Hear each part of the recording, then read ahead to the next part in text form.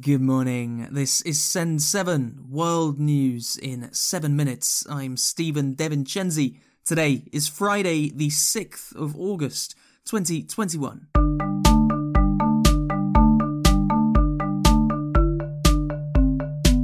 Starting in Europe today, there are still large wildfires in Mediterranean countries, with some having continued for over 2 weeks.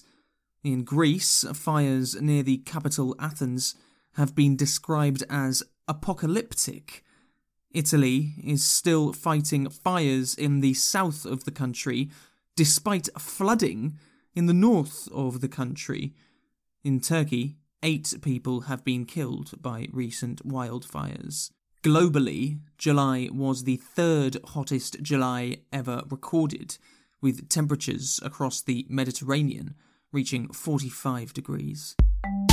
In Poland, Belarusian athlete Krystyna Tsimanouskaya has said that her grandmother told her not to return to Belarus. Tsimanouskaya refused to fly back to Belarus from Japan, where she was participating in the Olympics. She arrived in Poland on Wednesday after being given a humanitarian visa.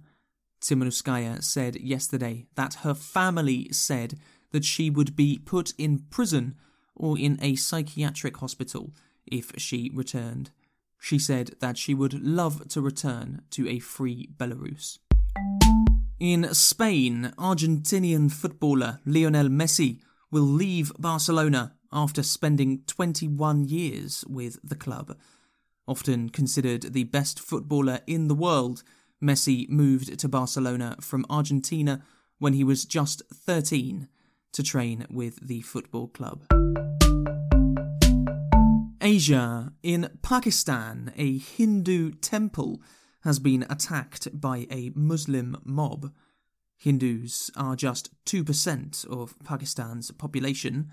This report from Khadija Tahir. Yesterday, the Pakistani government sent paramilitary troops to a town in eastern Punjab province after a Muslim mob attacked and damaged a Hindu temple in the area.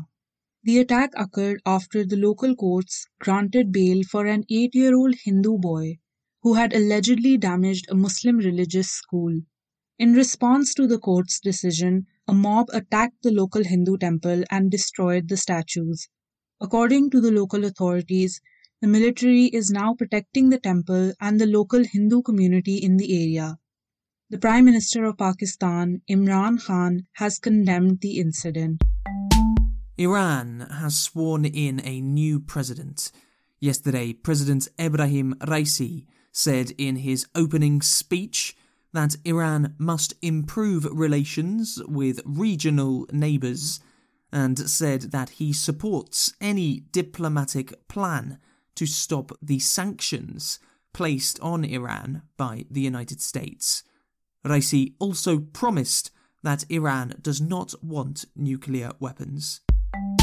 In China, the city of Wuhan is testing all 12 million people in order to control an outbreak of the Delta variant of COVID-19.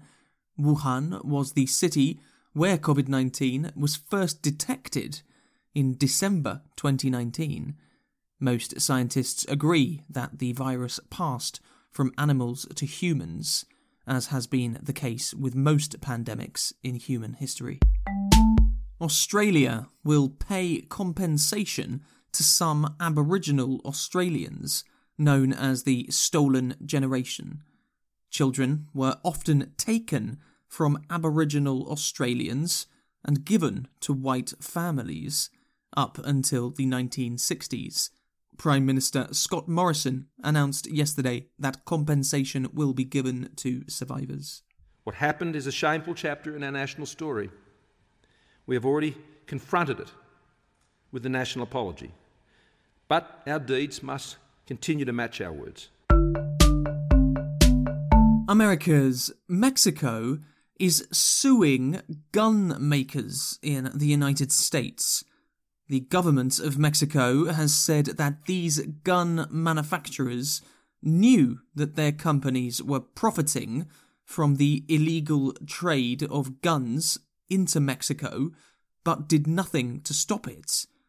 In Mexico, the sale of guns is extremely restricted. However, most guns in Mexico come from the United States, where buying guns is easy.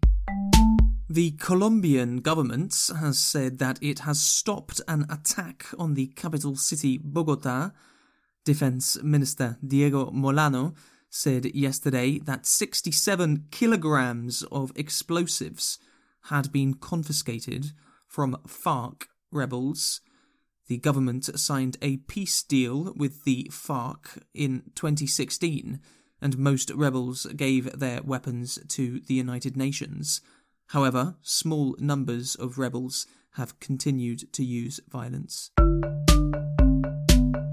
Africa. In Ethiopia, fighters from the Tigray region have captured Lalibela, a UNESCO World Heritage Site in the Amhara region. The Lalibela site is famous for its ancient churches cut out of rock, some of which are over 1,000 years old. There has been a civil war between Ethiopian government forces and the forces of the Tigray region since November.